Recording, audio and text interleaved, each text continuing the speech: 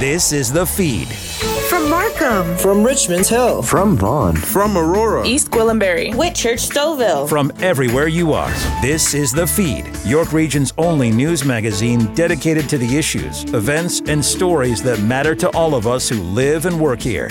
Welcome to The Feed. I'm Ann Rohmer. On the show, will we ever see the end of COVID-19? Moderna co-founder Derrick Rossi with his projections, a York Region support group for men and their families, and the 2021 ACCESS EXPO at Variety Village. But first, it's almost here. Tina Cortese with the latest from the campaign trail. The federal election is just over a week away. To tackle the key issues is York University Associate Professor of Politics, Dennis Pilon. Professor Pilon, good to have you with us. Thanks for having me. All right, so the English debates happened earlier this week. Mail-in ballots are already available. Advanced polls opened on Friday. What are your thoughts on where the campaign is right now? I feel like the campaign is really just taking off. It got called early in the summer, and then it seemed like we were in this long period of waiting for everything to start. And then right at the beginning of September, it's almost like the campaign has finally begun. And are the major parties, their gains or losses considered significant at this point? Because, when that campaign was first launched, the Liberals started out ahead in the polls. But since then, most of the country is battling a fourth wave. There have been devastating wildfires in BC and, of course, the situation in Afghanistan. At this point, does it look like Erin O'Toole and the Conservatives are leading in the polls, and will they take it to Election Day? It looks to me like everything is very close. We haven't seen a great deal of change. People have talked about how the Liberals were ahead, now the Conservatives are ahead, but both parties have been lurking in the 30 to 35% popular vote range, neither of which is enough to give them a majority government. And, of course, it's hard to say how it will play out in terms of who will get what seats. It's possible the Liberals will get fewer votes but more seats, just because of the way their votes are concentrated. So, no, I don't see a lot of impact of these different issues in the campaign on the way people say they're going to vote. So, no, I'm not seeing the same kind of movement that I think the pollsters are trying to help us to see.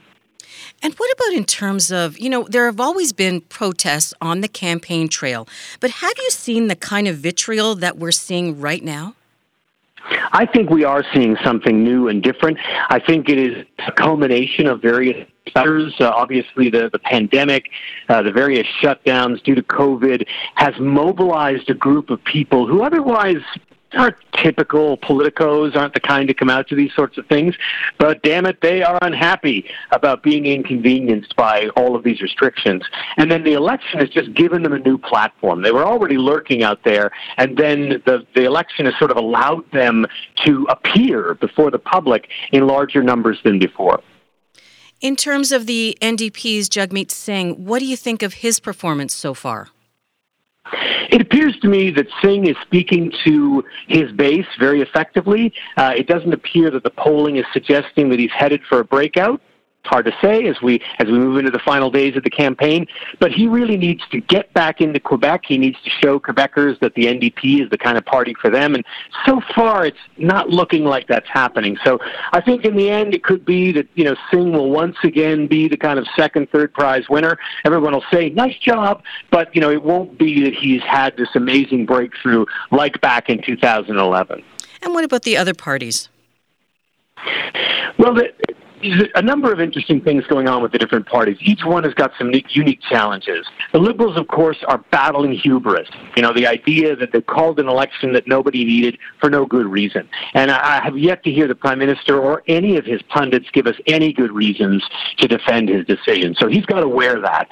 The Conservatives are struggling with a leader who appears to be fighting with his own base, trying to kind of hold them at bay while he reaches out to the center of the political spectrum. And it's not clear if he's going to succeed because, of course, people say, well, what's going on there? Is this authentic? Is this guy just going to default to his base once he gets in power, or is he truly a more centrist conservative leader? And then the Greens, of course, are battling the battles they had back earlier in the summer in terms of their internal disagreements. And the question is, did that hurt the Greens? Did it hurt Annamie Paul's leadership? Can she somehow get the party back on track? The polling's a bit lower than we might expect, but I suspect that come election day, we might see some of those Green voters come back. And what about in terms of the Bloc? Well, the Bloc, of course, is a Quebec story, and it's so hard to predict the Bloc because we've seen them go up and down. There's a contingent of Quebec voters who are Quebec first, and so they're going to vote for a party that is championing Quebec first and foremost. And I think the Bloc so far, I haven't seen any kind of key stumbles. They appear to be getting the press. I think what's much more interesting is the People's Party. Are they going to be able to capitalize on some of the anti-COVID, anti-lockdown ideas that some of their supporters have been championing? Hard to say. I'm not sure that some of those angry people at the buses condemning Trudeau are necessarily reliable voters. And the challenge for the People's Party is, will they get enough support in any one place? Their national figures are suggesting they've got 4 or 5% of the popular vote, which is pretty significant. But if it doesn't land in any particular place, then they may not win a single seat. Okay, our last final questions here then. What do you think about voter turnout on Election Day on September 20th? I think that in all other things being considered, this election has kind of been a flop. It's hard for anyone to get a sense of what the defining issue is. And that, of course, usually depresses voter turnout. On the other hand, to the extent that voters see an option rising that they absolutely dislike, which is the case with the Conservatives are very polarizing amongst the electorate, then that can boost turnout for those who want to try to stop a result they don't like. So I think to the extent the Conservatives are in first place and appear to be moving up, that could drive up turnout, particularly amongst those who don't want them. If it appears that the Conservatives are flamed out by Election Day, that could depress turnout as people think, we're all right. There's no risk here. All right. I'm going to put you on the spot. Do you want to make a call? I don't do election predictions because the voters are, my view is it's the right of the voters to decide the election. And I really resent pollsters and others who come in and tell people, hey, forget about it. This thing's done. It isn't done until the ballots are in the box and they're counted on Election Day. Well, for anyone who thought that this election was in the bag, it certainly is not. Go to 1059theregion.com before Election Day for a list of York Region ridings and the candidates. After the break, the co-founder of Moderna, Derrick Rossi. Do you have a story idea for the feed? Call us at 416-335-1059 or email info@1059theregion.com. Ann Rohmer and more of the feed coming up. This is 1059 The Region.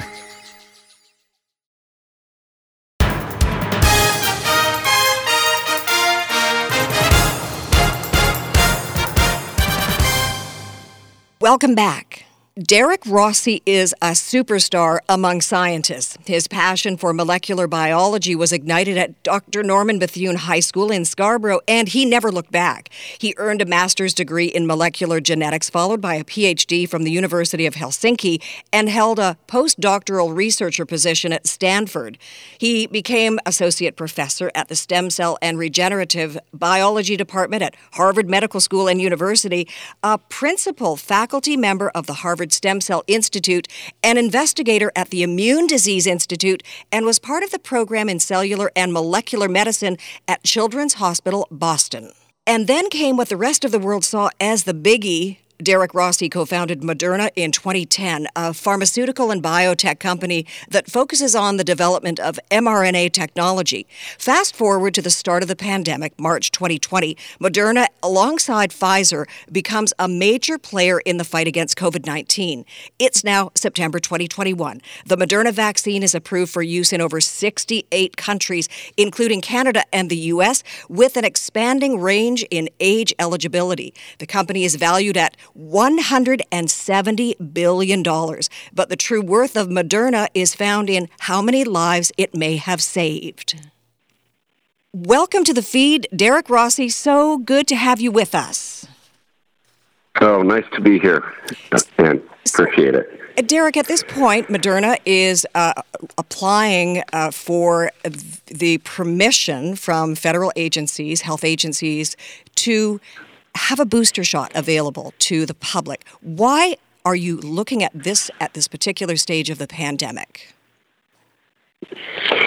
Well, so one thing I want to clarify is that I founded the company in 2010. I'm no longer with the company, so I stepped off the board in the scientific advisory board in 2014. So it's been a number of years, but obviously I follow it very closely and I know the science.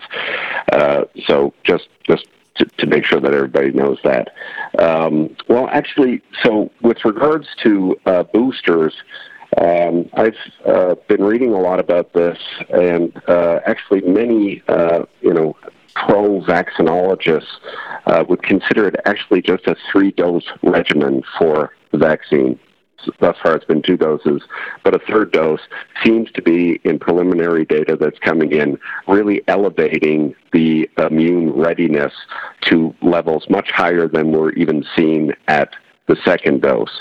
Hence, a 3-dose regimen. If it just sort of elevated it back to levels that were attained after the 2nd dose, you would consider that a booster.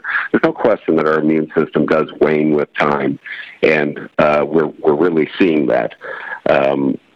6 months post-vaccination, though, you still have, your immune system is still, attuned to the fact that it has seen the spike protein of this virus before. Levels of circulating antibodies have waned, such that the risk of getting infected is raised. On the other hand, people that have been vaccinated at least twice, generally speaking, even with Delta, fare better with infection. Hospitalization is way down and death is way down compared to the unvaccinated. But, emerging evidence really suggests that a 3rd dose, call it a booster if you will raise the immune readiness to a level that is really needed for Delta and other variants as they emerge to keep people out of the hospital and keep people from dying. And we, the public, are watching very closely as Delta is sweeping through North America and really around the world. And now we have a couple of new, C12 and also the Mu variant.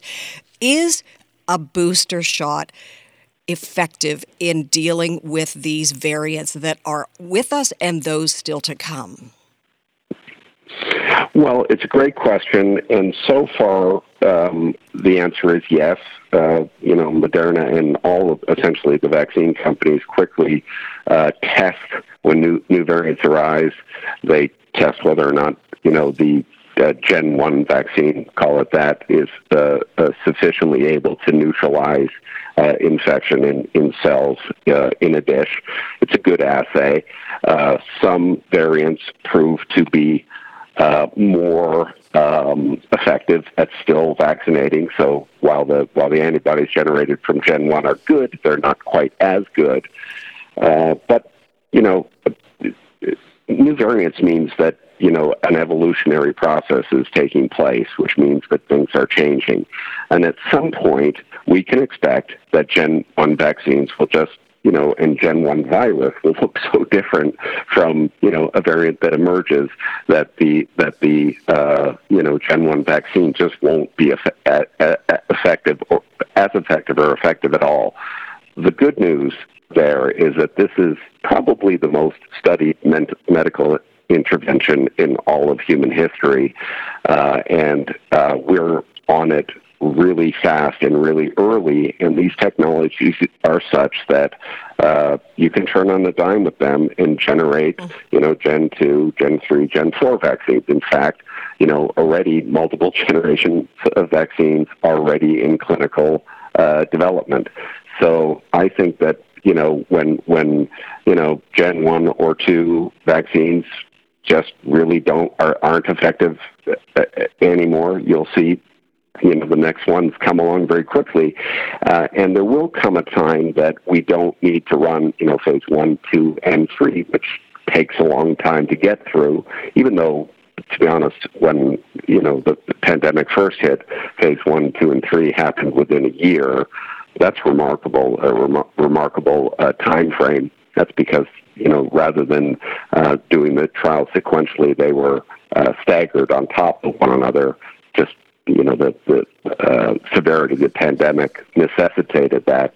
But I think as we become more and more comfortable, the FDA becomes more and more comfortable with the safety profiles of these technologies and these vaccines, and of course if a variant is out there and it's really infectious and it's really lethal, you'll see these next gen vaccines really moved along quickly. So I think the good and bad news. The virus will evolve, and it will, we're seeing it, with all these variants. So that's what evolution does. It selects for, a selective advantage for the virus to keep propagating itself. But the technologies are pretty quick to be able to respond, and basically the whole scientific world is on this. So comfort can be drawn from that.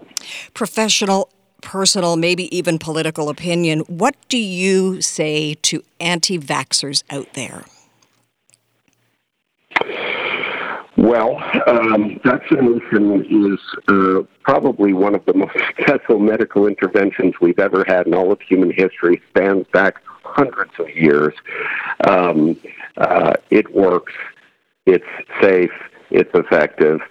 Yes, never say never in biology. There are always rare adverse side effects in any medical intervention that you take. But when you look at the numbers, and it's really being demonstrated right now, those that are filling up the hospitals right now and those that are dying are the unvaccinated. The people that are vaccinated are not going into the hospital, they're not going on the ventilators, and they're not dying. I mean, it's as simple as that, and that's just, there's no political spin to that. That's just the data. I would also, and I remind everybody that vaccination really is it's actually asking your body to do what it normally does on a normal basis. Our body's immune systems are constantly surveilling what comes into our bodies, looking for threat of pathogen. And all a vaccine does, really all it does is, puts a little element of something that might come into you, gives the immune system that little, this may come around again. If it comes around again, let's respond really quickly to it, really quickly and effectively. And that is what vaccination does. It's very transient. The agent that's put into the body, be it an mRNA or some of the other technologies, peptide or an adenovirus, they're very short-lived. They're transient. They don't last. What lasts is your body's immune reaction to it. And that is exactly what you want. And I remind everybody that is what your immune systems they're doing right now.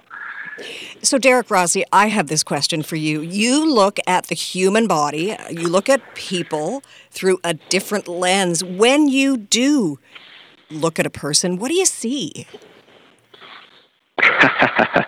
Well, that's good.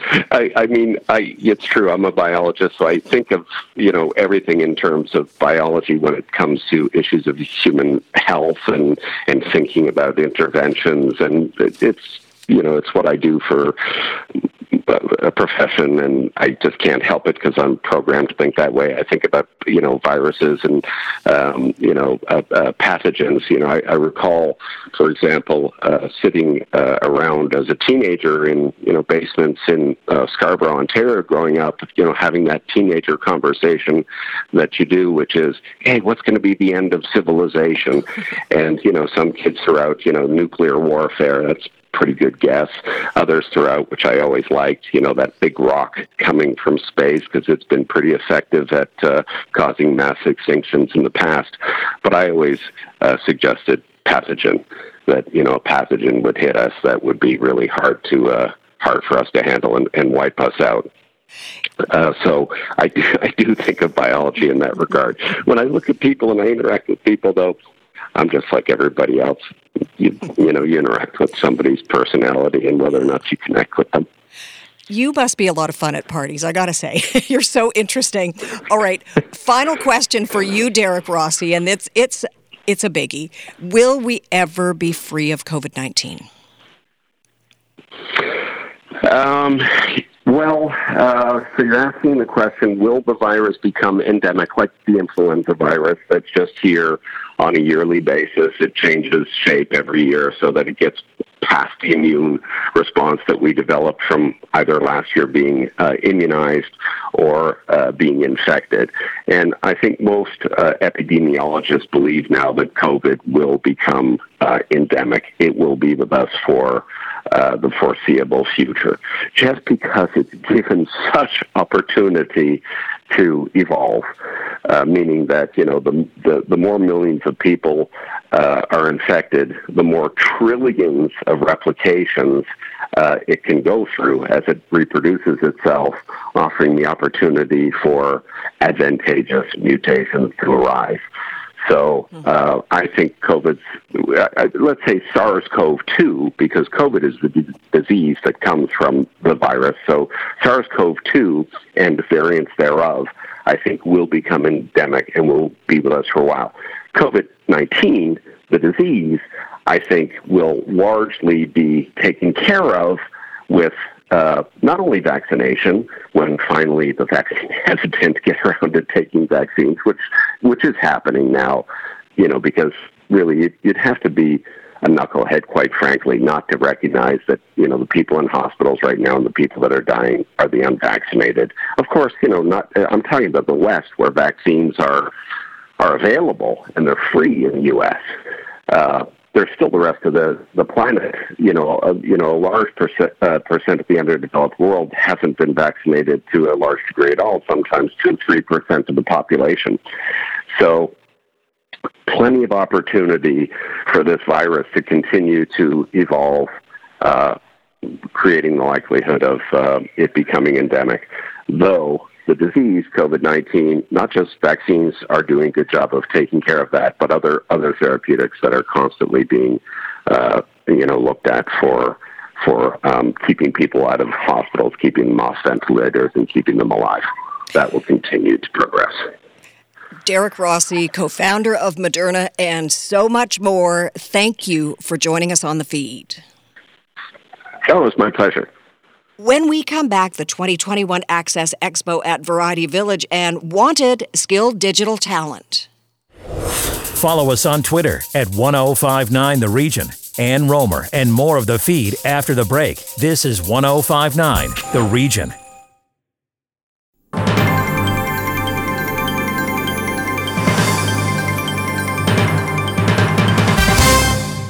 Welcome back to the feed. I'm Ann Rohmer. The pandemic accelerated the move to digital, but finding and keeping employees is now job one. Tina Cortese with KPMG. The pandemic forced many Canadian businesses to adopt a digital-first mindset to survive. Now most of those organizations are struggling to find tech-skilled workers. With a breakdown of a new Business Outlook poll is Mary Jo Fetty, National Enterprise Leader for KPMG in Canada. Mary Jo, welcome to the feed. Thank you, Tina. So let's get right into this poll. According to the details, finding and keeping employees with digital skills is growing increasingly difficult for companies. Why is that? Primarily, it's because of the movement to an innovation economy. Industries are moving to, for example, financial services is moving to fintech, ag services moving to ag tech, medical and healthcare moving to med tech. The shift in industries as they move is dictating skill sets for innovation and digitization, primarily around cyber, information technology, and data and analytics. We've heard of skilled shortages for years in our economy. Now we're hearing about digital and innovation skills shortages, and it's really predicated on this shift of industries. And so how are employers addressing these issues? Great question. The good news is they are aware and they are addressing them. There's a couple of things. Number one, about 69% of businesses polled suggested that they are looking to hire more staff. About 89% said that they are going to invest in developing their existing skills workforces. And about 52% said to the extent they can't find the skills in Canada, they would look internationally. And what about the post-secondary institutions? Are they encouraging this type of training and instruction in their places of learning? Tina, that's a great question. And yes, I would suggest that universities and colleges and our post-secondary institutions are looking at what they can do to help prepare their students for a digital and innovation society and workplace. In addition, what you're seeing, Tina, is businesses partnering with these post-secondary institutions to co-develop training programs. It's not good enough for businesses to tell workers, well, go back to school and get the skills that you need. Businesses need to step up and help co-develop with those post-secondary institutions what that training looks like. Now, what about, it seems like there seems to be a need to have a combination of the skills and the technology required. Is that right? Yes, that is correct. So technology skills, it's not just about more programmers. It is about also developing skills around cyber and information technology and data and analytics capabilities. And in addition to these skills, there are also human skills of the future that are going to be required. Critical thinking, coordination, social perceptiveness, active listening, complex problem solving. So a combination beyond these technology skills will be these human skills of the future. So how do you combine the two? Great question. And I think the employees out in the workforce looking, those that are able to combine those skills through what I would call lifelong learning, they are going to be the winners in the employment labor market.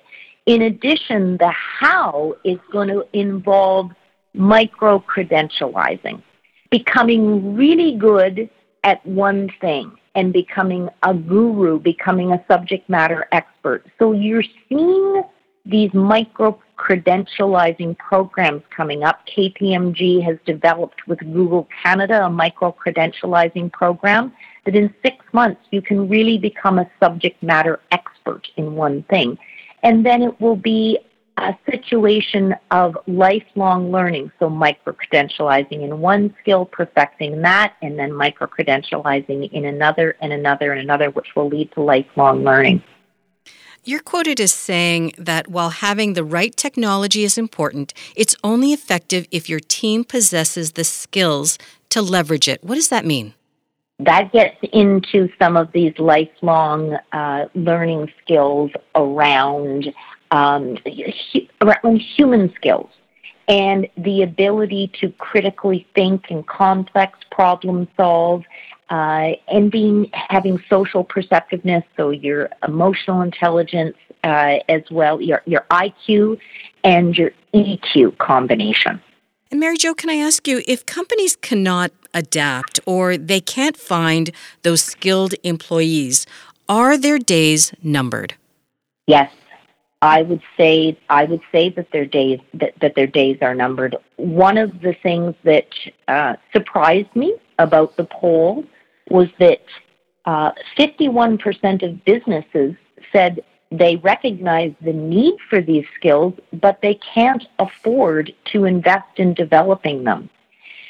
That concerned me because 70% of them report skills shortages, yet 51% of the companies polled said they can't afford to invest.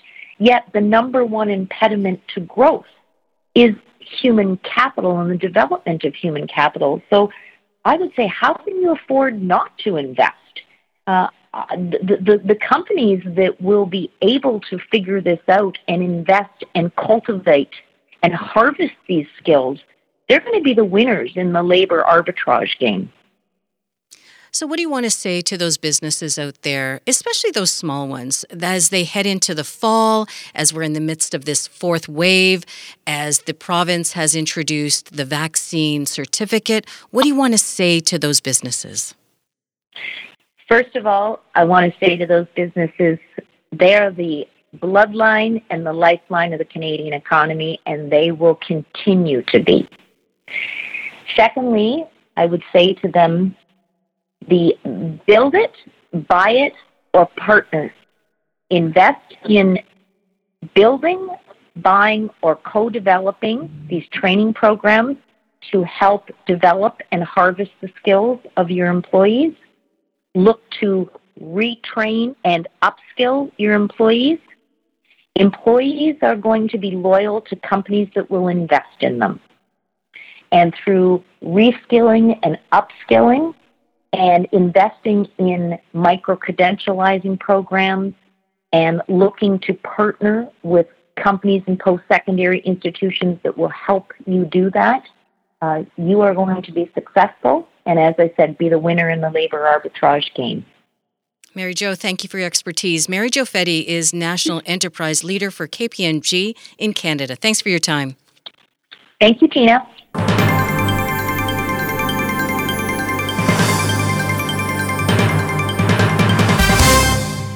The 2021 Access Expo, hosted by Variety, the children's charity, to be held at the world-renowned Variety Village in Scarborough, September 17th and 18th, will showcase the latest in accessible equipment and devices, programs, services, and feature an all-important education and career fair. Accessibility champions like former Lieutenant Governor David Onley applaud this single-location event where people with disabilities can access a wide range of assistive devices and services, and it is an in-person gathering as we navigate our way out of this pandemic. Former Toronto City Councillor, now proud President and CEO of Variety, the children's charity, Karen Stintz, joins us with more on the 2021 Access Expo. Welcome to the feed, Karen. Thank you so much for having me, and it's just a thrill to be here. And it's such a thrill to hear about this expo and the fact that we are now seeing it as one of the first events which entails in person. It makes such a big difference, doesn't it? It really does, because this community has been, again, very isolated, even more so than maybe we realize, because, again, it's hard for people with disability to get around in the best of times, and the pandemic really had an impact on the community. So we're thrilled to be able to offer this Access Expo in person in a safe environment where vaccines will be mandatory to enter and be part of the exhibition, and we will also have rapid testing here. So I'm looking forward to welcoming the community back into Variety Village and to the Access Expo. I love this from the website. There's something for #everybody. What does that mean, Karen? Everybody. Mm-hmm. Exactly. It just means we are there to serve the community at large. And we want to make sure that everybody, no matter what their level of ability is, feels comfortable to come to the Access Expo, and we guarantee they will find something that will work for them. So we want to make sure that it's inclusive, that the widest community possible knows about it so that they can come and attend, and they can find things, either products or services, or again, educational opportunities or career opportunities that maybe they didn't even think were possible. This is the place where we want to bring everything together and make it convenient and easy for the community to come. And fun. I also noticed on the website, here's a quote, there'll be an opportunity for networking in the beer tent, Karen. Absolutely. You can't have an exhibition without the beer tent. So we did make an accessible bar at our last Access Expo, and it was a true hit. And so this year we're going to do the same, and again invite the community after they see what's available to come, enjoy a beer, enjoy some camaraderie, and to network in ways that haven't really been possible over the last 18 months. Can you expand on some of what will be on display at the expo? For instance, ability-enhancing products and services. Can you expand on that? Most definitely. The products that we have, the vendors rather, that are coming to the Access Expo will showcase their products and services, and it will be a range from adjustments to cars, to vehicles, to telecommunication equipment, to different types of equipment, either in home or office, to help improve mobility for individuals. We also have new technology around wheelchairs, and again, accessible technology for just everyday living that helps improve the lives for people with a disability, so that they can actually be able to achieve all that they're capable of. There's also the chance to play adaptive sports in the sports zone. So what would those sports be? We are so excited to welcome the community to participate in our adaptive sports in the sports zone. We have partnered with Parasport Ontario, and we're offering a range of adaptive sports and parasports, including Volt Hockey, which is right now being launched at Variety Village. We'll have sitting volleyball, we'll have wheelchair basketball, we'll have all kinds of opportunities for people to come and see what sports are available to play. We'll have triad opportunities, and we'll also have information available to families with kids around how they can get their kids involved in sporting opportunities that work for them. Another important aspect of this expo, job fairs. That is, the rate of unemployment among people with disabilities is very high, and it's very concerning. How will the job fairs help? Well, we want to have information be available. And our job fair, we're looking to a two-prong approach. One is to have the information available where opportunities are. One is to actually help coach individuals with a disability on resume writing, on interview skills, on how that they can make the best presentation when an opportunity does become available. Again, it's been a crazy world the last 18 months, and interviewing on Zoom and interviewing in person are very different experiences. And so what we want to be able to do is to offer a whole range of services to people that are looking for employment, to help them, as I say, find opportunities, and also to equip them with the best tools that we can help them with to make them successful when they find that job they want. Talk to us about opening night, the awards, and who is Unstoppable Tracy? Unstoppable Tracy is a force to be reckoned with, I'll tell you. I first met Tracy Schmidt when I first started at Variety Village and Variety, the children's charity, about 6 years ago, and she is a dynamo. She has gone on to do incredible things. She has limited mobility because she was born with no legs and one arm only. And yet she's been a Paralympian. She's sailed, she's climbed, she's done everything that you can think of. And she's now launched on her world tour of speaking and trying to be a motivational speaker. And she truly is motivational when you listen to her speak and you see what she's accomplished. She's just a real force, as I say. So we were thrilled to be able to give her the Lifetime Achievement Award for accessibility, and all the barriers that she's broken down just through being her is just really quite remarkable. So she's going to be our key speaker that night and accepting that award. And leading by example, you have a fireside chat the first evening as well. Tell us about that. Well, we wanted to create a bit of an intimate environment, and so we have a fireside chat with some, key Paralympians and some other sporting, professionals in sport that have conquered their own challenges. And the theme of the night really is resilience. And how do you build resilience in when it seems that there's just these incredible barriers? And, all of us actually, no matter what our level of ability, have to deal with that. And, when you feel like you can't accomplish something, or the odds are stacked against you, or you can't actually see how you can accomplish that goal, the ability to be resilient and stay focused is really what separates people who can achieve versus those who just wish to dream. And so we wanted to create that opportunity to bring people together to hear about resilience and accomplishment, because, again, we've come through the last 18 months, and it's been so hard for so many, and we've all needed our own resilience to get through it. And, the days ahead are going to be brighter, and we want to just create that opportunity and that dialogue for people to realize that there is light, and we will be collectively getting to a better place, and opportunities will be opening up, and the Access Expo is a chance for people to really feel that and then prepare for and see what's available for individuals so that they can take those next steps. Karen, who do you hope will be attending the two-day event? Well, it's a free event, so we are inviting the broadest community. We do ask that people bring tickets just so that we can track who's coming in the door, and then they can register at the Access Expo site for their ticket. But we want parents of children with disability. We want individuals with a disability. We want employers to come to see what accessible equipment is available for people either working from home or in the office. So we want everybody and anyone to come and see what's available, because the reality is we either will have mobility challenges at one point in our life, or we know somebody that has mobility challenges, or we have someone in our family that has a disability. So these products and services are really for everybody. So we wanted to make it as wide and as broad as possible, and that's why the tickets are free. It's a 2-day event on the weekend of the 17th. The Friday 17th and the 18th, and we're looking forward to having a great show.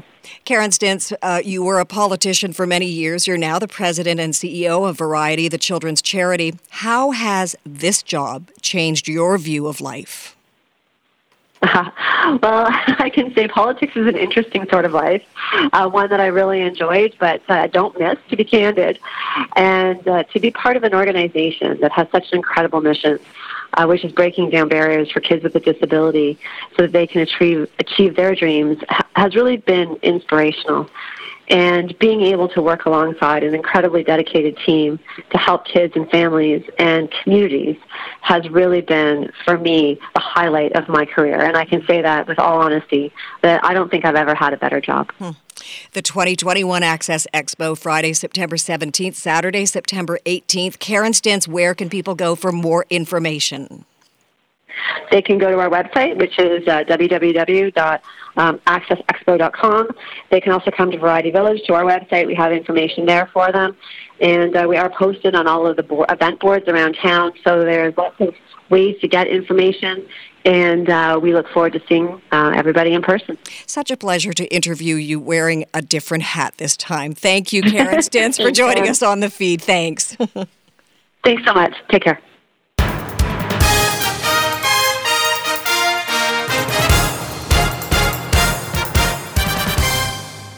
Next on the feed, a York Region group designed to support men and their families. Jim Lang with the details. Well, everyone, we need to know more about something called the Canadian Centre for Men and Families in York Region. They're opening up their first offices September 20th at 350 Highway 7 Unit PH4, and they're doing great work in the community. Speaking with Bijan Rafi, the Executive Director of the Canadian Centre for Men and Families in York Region. Now, Bijan, this is what's so important to me, is talking about mental health for men, and some of the numbers for the rates of suicide for adult men in Canada. Every time I see it, I I can't believe it, Bijan. Why are they so high? The suicide rate for men in Canada is about 3 times that of women. Interesting, and this is a statistic that really blew me away, is that if men go through divorce, that rate becomes 8 times that of women. And for boys, it's actually twice that of the girls. So it's very, very high. There are really a number of reasons. One reason could be that we are measuring men's values by their achievements and successes, and perhaps this puts a great deal of pressure on them. So if they fail, they're more likely to lose their self-worth. For women, I think there are more options to be seen as successful in our society. I think another reason could be that we tend to judge men by difficult situations they're able to handle on their own, and I think that becomes a barrier in help seeking. And generally, men approach sort of achieving goals by sort of more planning, and we become more determined to see them through. And unfortunately, this is exactly the same way they approach suicide. So women actually attempt suicide in a higher rate than men, but more men sort of succeed in it and die from it. And of course, there are more resources for women to turn to if they need help, and I believe that makes a big difference. No, Bijan, I've had some friends that have had some tough times, went to get help and talked to me afterwards, said, why didn't I do it sooner? So why is there still a stigma for men in 2021 to ask for help? It was always sort of a stigma for women as well in the past. And I think there was, we learned to deal with that. I think just to put, we're not talking openly about it. Perhaps maybe media are not comfortable covering it. It might be that, the journals feel covering domestic abuse in men takes away focus on female victims as well. And I think as a society as a whole, we have difficulty reconciling that, men can have problems as well. If you missed any part of our show, go to 1059theregion.com or wherever you get your favorite podcasts, including Apple Podcasts, Spotify, Google Podcasts, Amazon Music, and Audible. I'm Ann Rohmer. Thank you for listening.